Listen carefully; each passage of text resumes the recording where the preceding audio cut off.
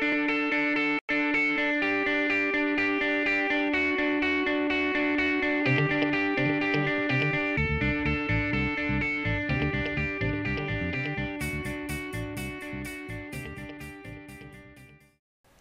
good morning to everyone. My name is Stuart Mazzell. I'm pastor here. It's great to see all of you here today, and thank you for all of you who are joining us online. We are going to be continuing our series on identity, and I do want to just give us a brief overview of where we've been over the past several weeks. We've seen that we are created in the image of God, and that gives us significant dignity, significant worth. But it also tells us that we have a humble status because we're not God, we are His images. We are created in His image, and that causes us to have some humility about us. No matter what's happened in the past, no matter how dark and sinful and ugly things may have been, Christ is able to reshape us by His grace and remake our identity. That's something that we all need to hear. For Christians, our identity is grounded in Christ. And that means that because of Him, we have a right standing with God. We've been adopted into His family as His beloved children. And today we're going to look at how Christ shapes the identity of those who follow Him in a different way. And it's a little bit complicated. I'm going to try to put it on the lowest shelf I can. But I just want you to know that some of this is going to be a little bit hard, so you're going to have to use your gray matter in your brain to really follow along. But I'm going to try to make it as simple and easy as I can.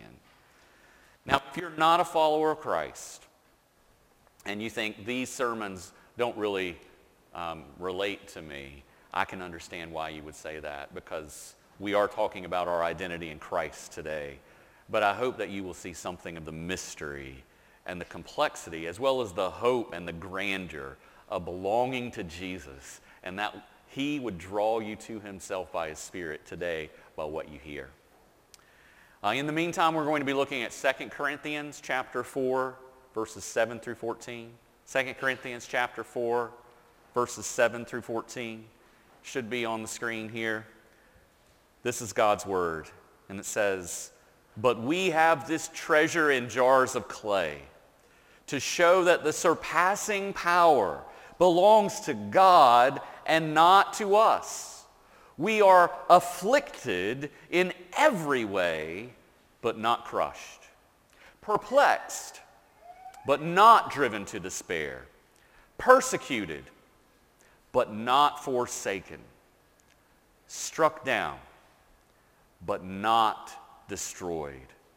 Always carrying in the body the death of Jesus, so that the life of Jesus may also be manifested in our bodies. For we who live are always being given over to death for Jesus' sake, so that the life of Jesus also may be manifested in our mortal flesh."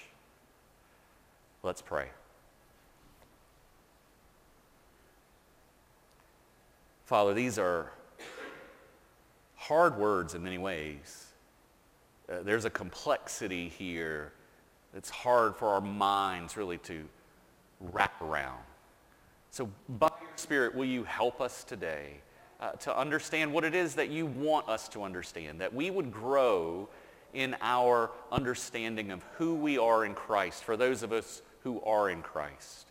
And for those of us who are not, Lord Jesus, would you draw them to yourself by your Spirit, that they would hear something of your truth, that they would see something of your grace, and that they would be drawn into the family, and that we would all celebrate as to what you have done in their lives. In the meantime, will you help us to live in this tension we feel, and help us to understand how to navigate that tension between the now and the not yet of our salvation. And we pray this in Jesus' name. Amen.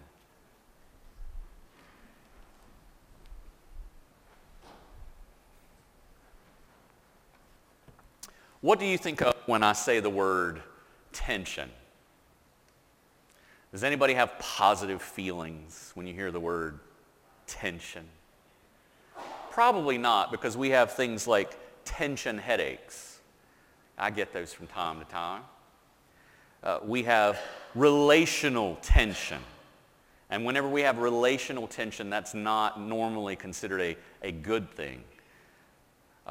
We sometimes will walk in a room and we say, the tension in the room was palatable. You could feel the tension. It was so strong. And that is not a good thing. Right? We talk about diffusing tension. Even in the medical world, tension sometimes doesn't have a positive spin, like hypertension, which is high blood pressure, right? And having high blood pressure is not a good thing. And then when we think about our work, if this cup has anything to do with the way we think about it, if I could have a cup on the screen, please. There we go. Goodbye tension, hello pension. That's the way a lot of us think about work. That work gives us tension. It makes us tense. But retirement, woohoo! I'm free and I can enjoy life again. That's the way many people think about their work.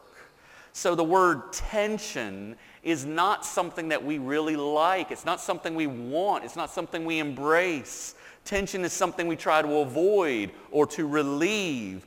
But ultimately, tension cannot be avoided in this life.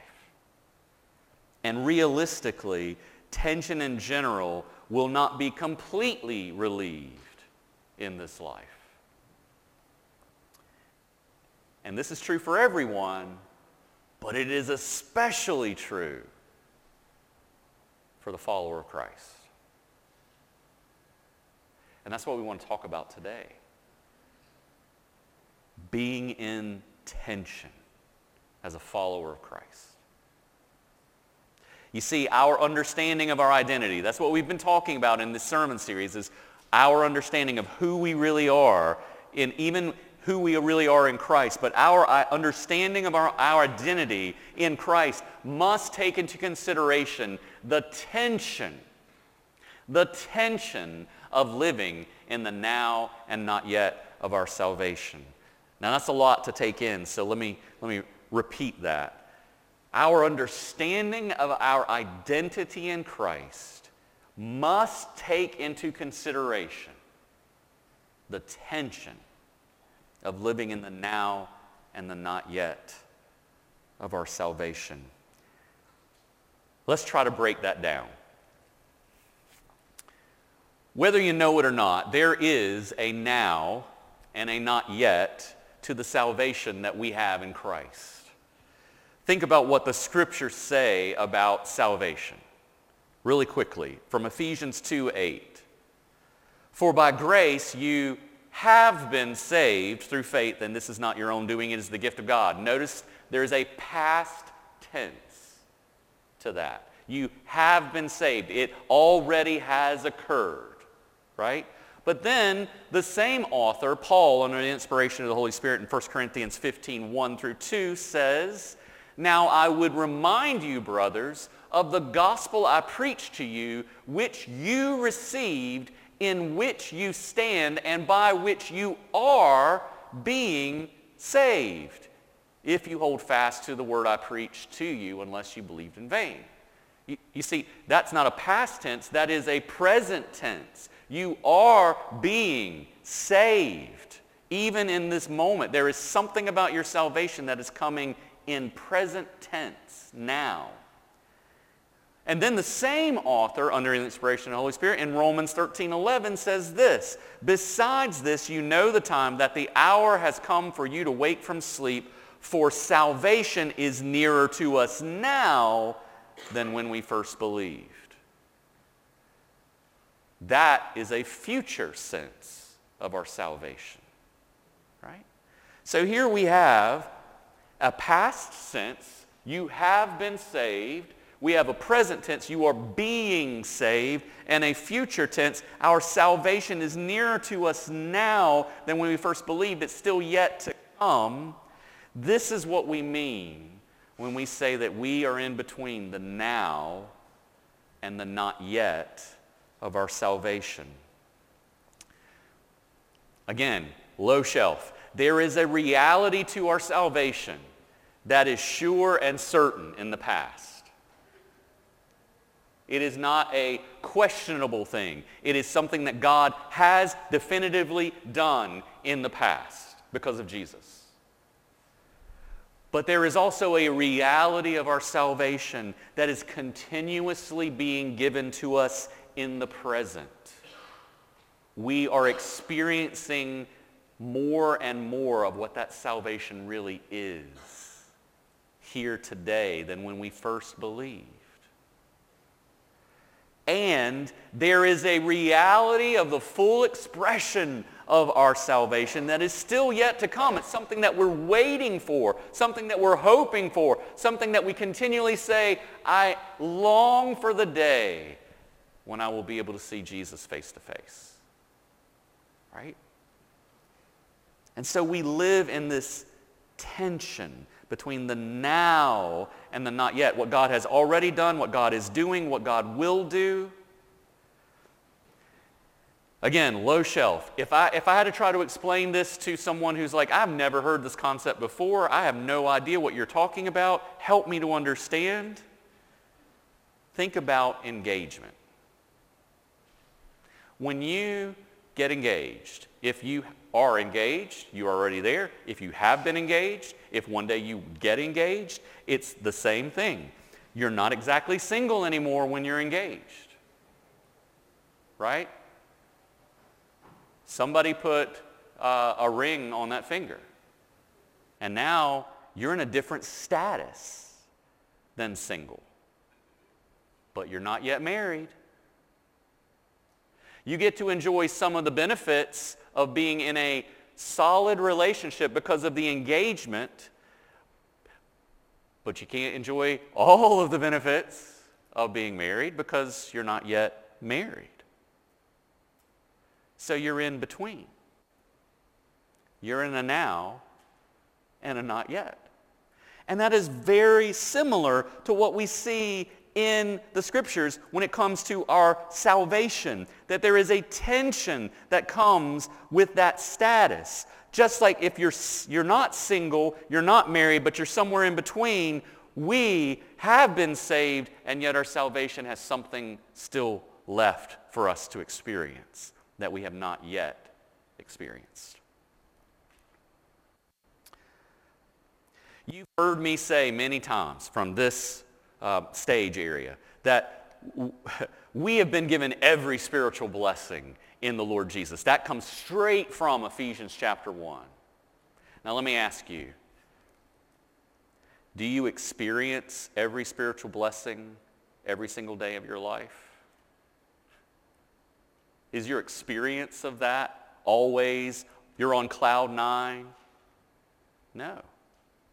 You've heard me say right up here many times from 2 Peter 1:3 that everything we need when it comes to life and godliness is found in our knowledge of Jesus. Everything you need for life and for godliness. Here's the question. Just today, do you experience and feel that, yes, I have everything I need for life? I have everything I need for godliness. Do you feel that? Or does it feel like, no, I don't? That's the tension. The tension between the now and the not yet of what God has done for us in Christ. And that's what brings us to our passage today. Sorry, that was all introduction. That's what brings us to 2 Corinthians chapter 4, where Paul is expressing some of the tension that we as followers of Christ experience in the now and not yet of our salvation. As he says in 2 Corinthians 4:7, but we have this treasure in jars of clay to show that the surpassing power belongs to God and not to us. Think about what he's saying here. We have a treasure. The treasure of the glory and power of God, the God who created all things and who is sovereign over all things. The very power of God, the knowledge of God, the truth of God, the goodness of God, everything that God has somehow, in some way, is in us because of the Holy Spirit residing in followers of Christ. And yet we're jars of clay. God has this priceless treasure that he did not keep in a fireproof, waterproof, biometric safe with a pry-resistant hinge bar in the middle of a room armed with a laser tripwire security system. He put that treasure in cracked, chipped, and broken clay jars. Doesn't sound like a very good system, does it? And yet, that's what God has done.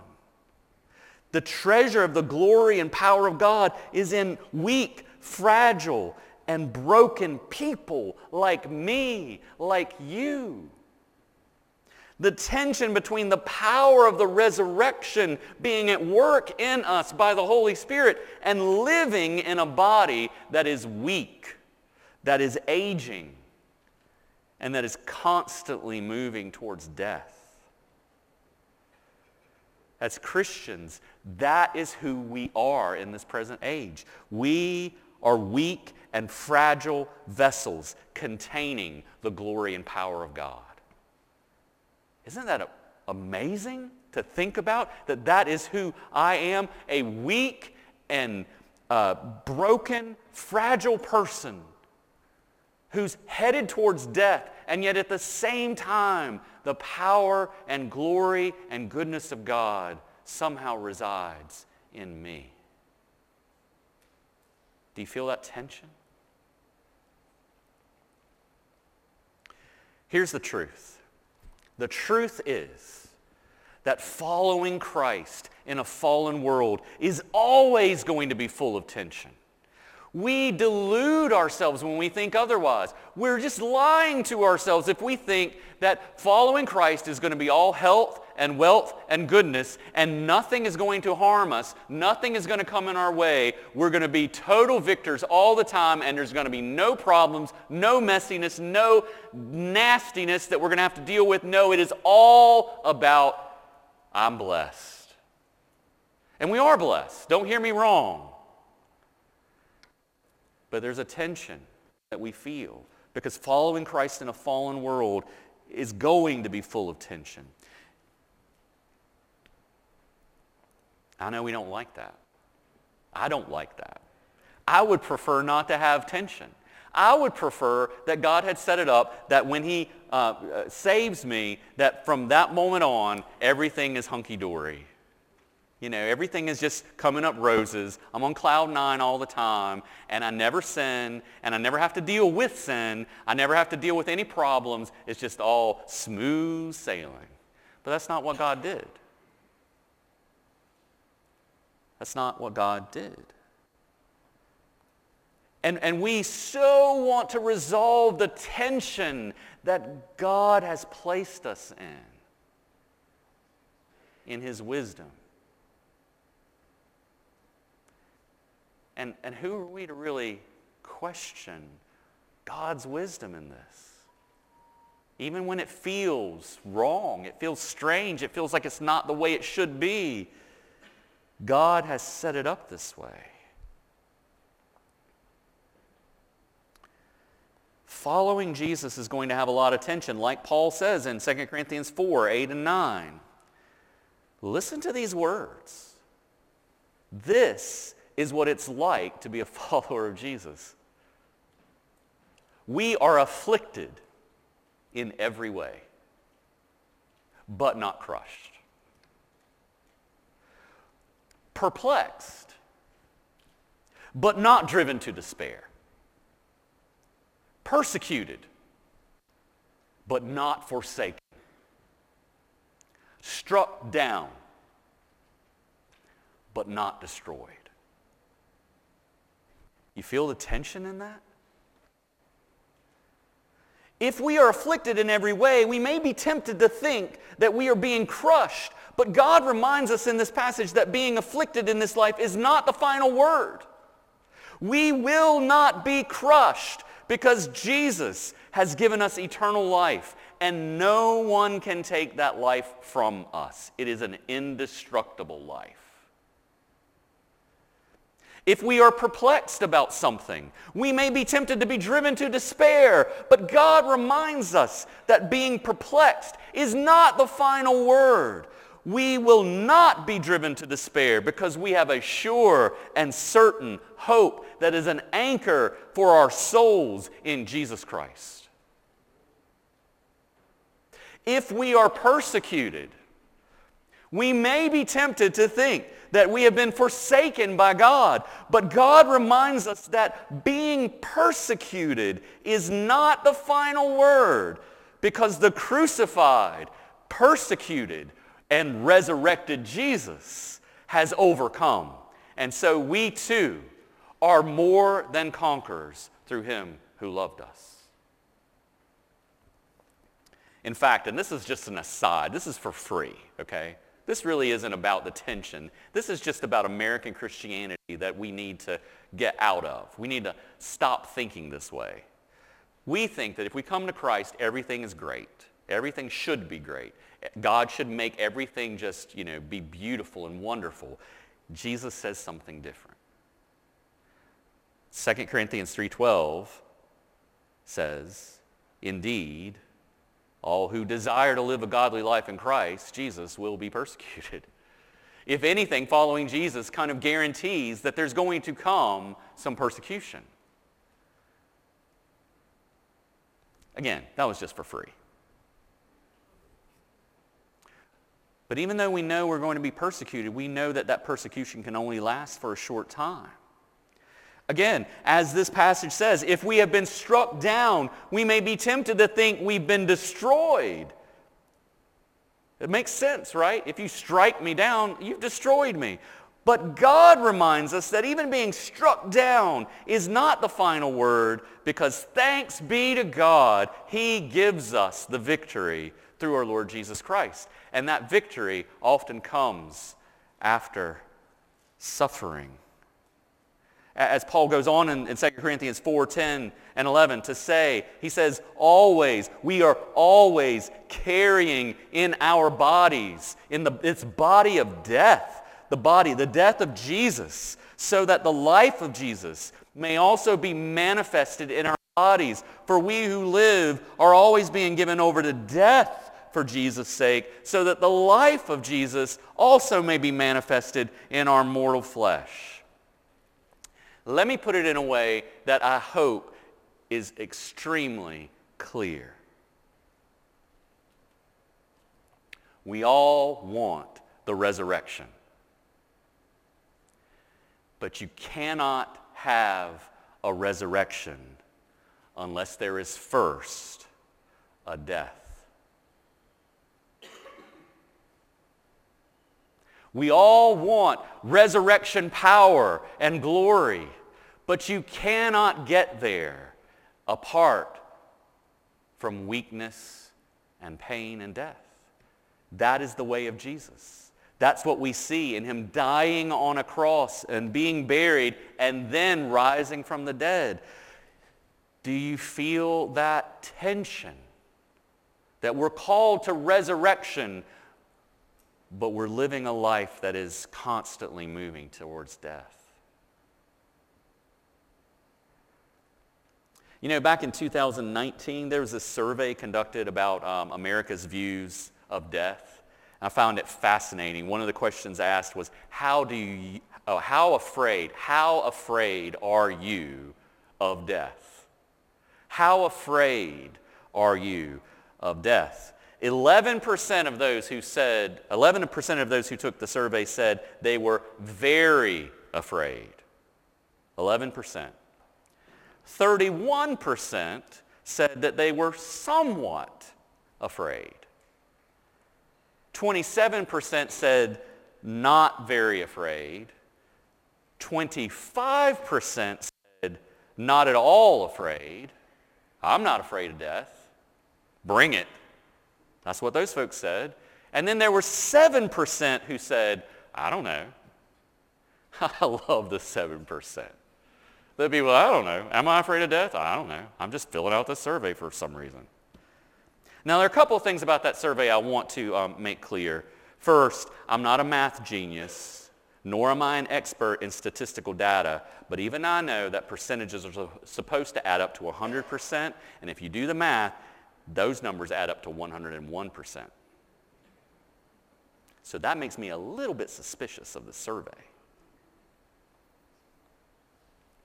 The other thing to note is that depending on who you ask, and Paul and I have had this conversation numerous times, somewhere between 20 and 50% of people taking surveys may be lying.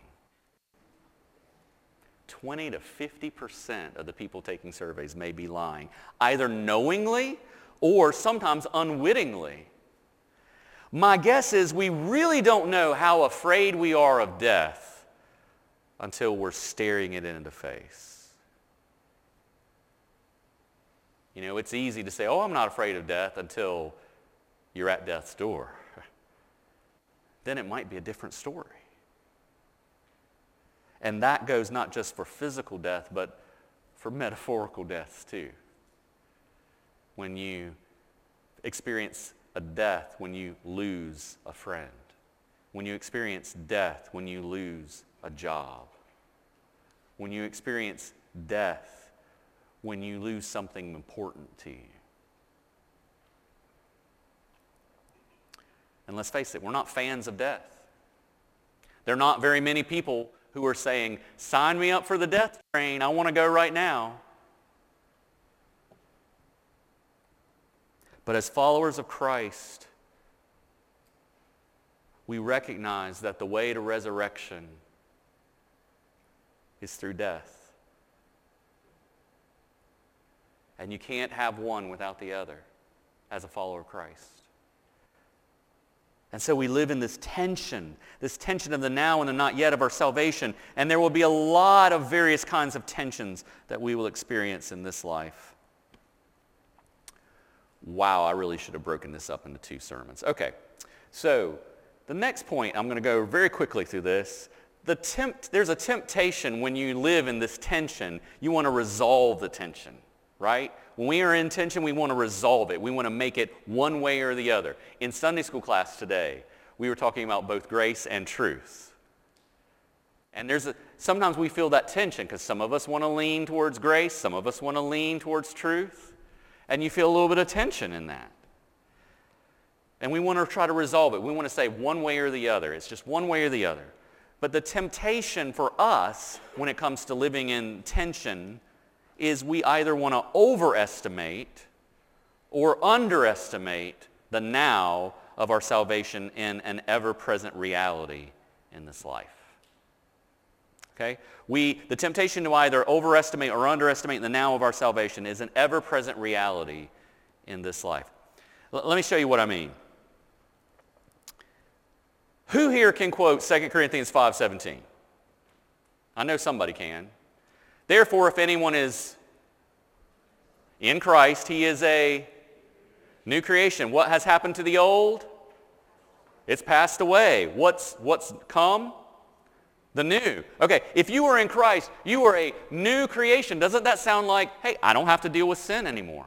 I don't have to deal with problems anymore. I'm a new creation. What about what Paul says in Romans chapter 7?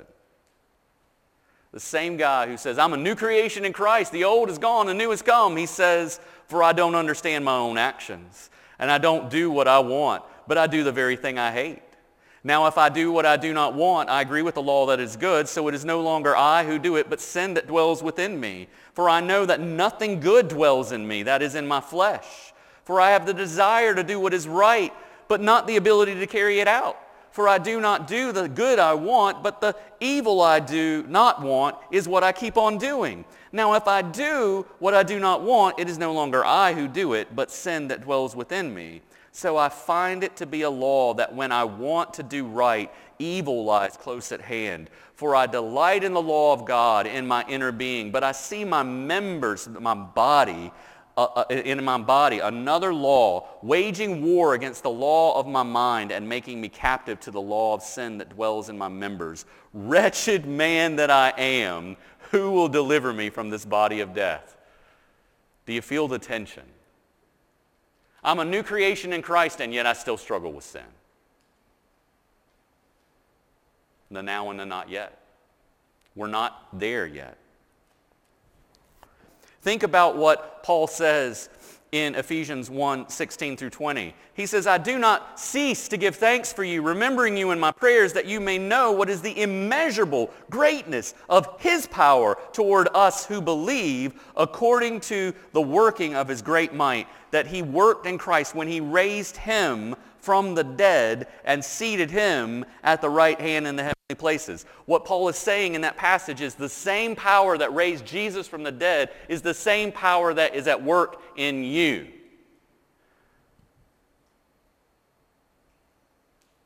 So why do we still sin? We're still wrestling with this tension of this is what God has done for us in Christ, and yet we're still tempted by sin. We still are dealing with sin because we haven't yet arrived. I mentioned this earlier in the sermon, but his divine power, God's divine power, has granted us all things that pertain to life and godliness through the knowledge of him who called us to his own glory and excellence. And yet, sometimes we don't believe that, right? And that's what I mean. When you you either overestimate or underestimate what you are in Christ. The temptation is sometimes we think we're better than we really are. We think we've arrived. We think that nothing should be a problem for us because, hey, I'm a new creation in Christ. I shouldn't have to worry with sin. I shouldn't have to deal with this mess. I'm above that. To that, God says, you're not there yet. But there's a flip side problem too, right? That we underestimate what God is doing in us. And we go, oh, I'll never change. I'll never get better. I'm just stuck here and it's never going to change. That's not true either.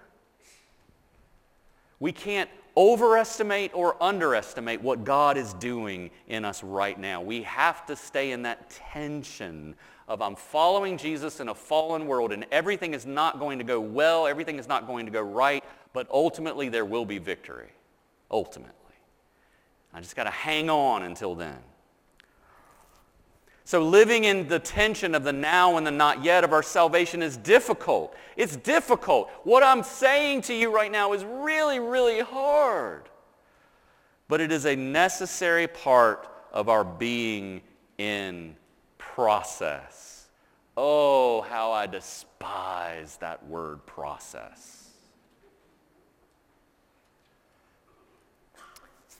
For those parents who have gone on vacation on a long road trip, you know what's coming next.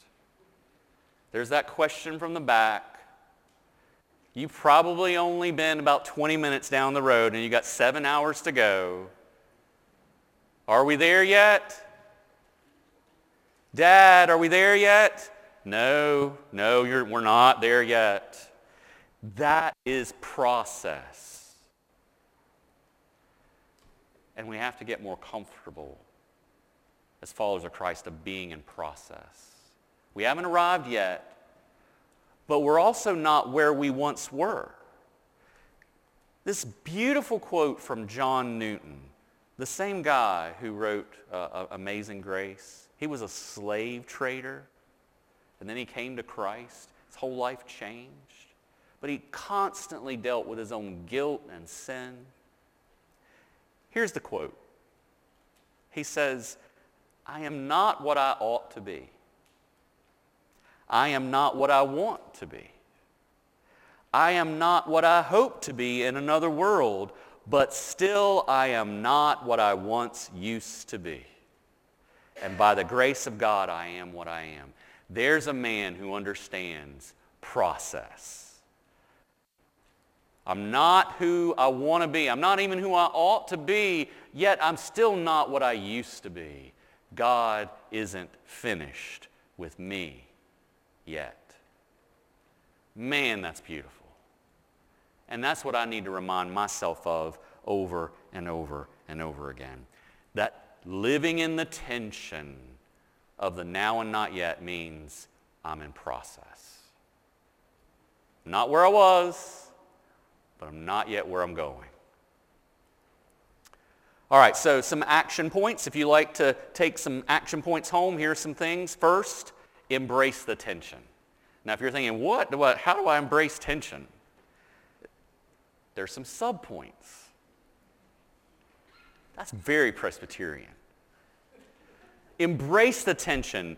First, remind yourself of the process.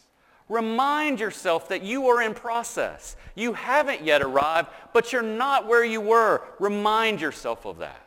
Second, don't lose heart because of the process. And let me just tell you, guys, this is where I struggle the most. I want to have arrived.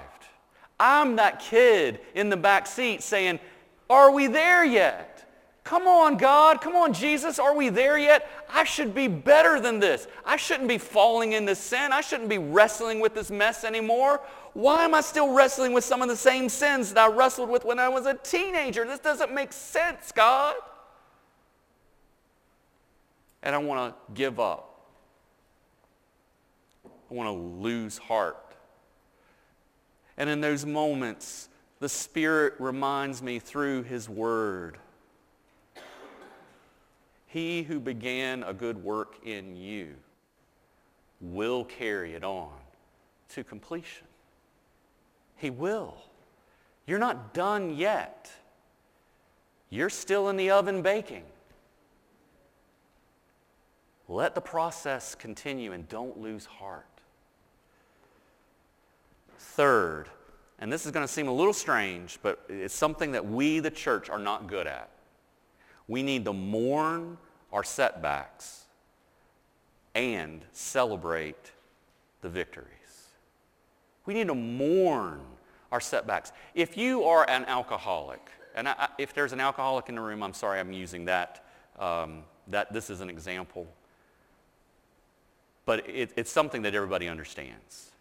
If you are an alcoholic and you have fallen into, you've been sober for 10 years, and then one night you just happen to take a little sip, and the next thing you know, you're downing a whole bottle of wine or whatever. And then you wake up the next morning and you are painfully aware of what you've thrown away. That's worth mourning. That's worth saying, oh, I wish that hadn't happened. And mourning the fact that you lost what you were doing. And at the same time, while you're mourning, you can say, but you know what? 10 years isn't something to sneeze at. It's not something to throw away. And if I made it 10 years, if God took me through 10 years of sobriety, God can take me even further this next time. I'm going to trust Him. I'm going to believe that He can do that, and I'm just going to rest in His sovereign care for me. And try again. You mourn the setbacks, but you celebrate the victories. And then finally, most of all, the most important thing, walk by faith in Christ. You can't do this by yourself. You've got to keep your eyes fixed on Jesus. You've got to just take one step at a time. You've got to keep moving. Now, at this point, I had 3 different sermon endings. And I had to try to decide. There was the white snake ending. I know you're very curious about that one. There was the baby ending, and there was the guitar ending. I'm going to do the guitar ending. If you want to know what the other 2 are, wait for the director's cut to come out on the sermon. You know, we said, you guys know I'm a guitar player, and we've said that we don't like tension. Tension is bad. Tension is something we want to relieve. But you know what? When you're playing a guitar, if you want beautiful music to come from it, you've got to have some tension. If there's no tension on the strings, it sounds like this.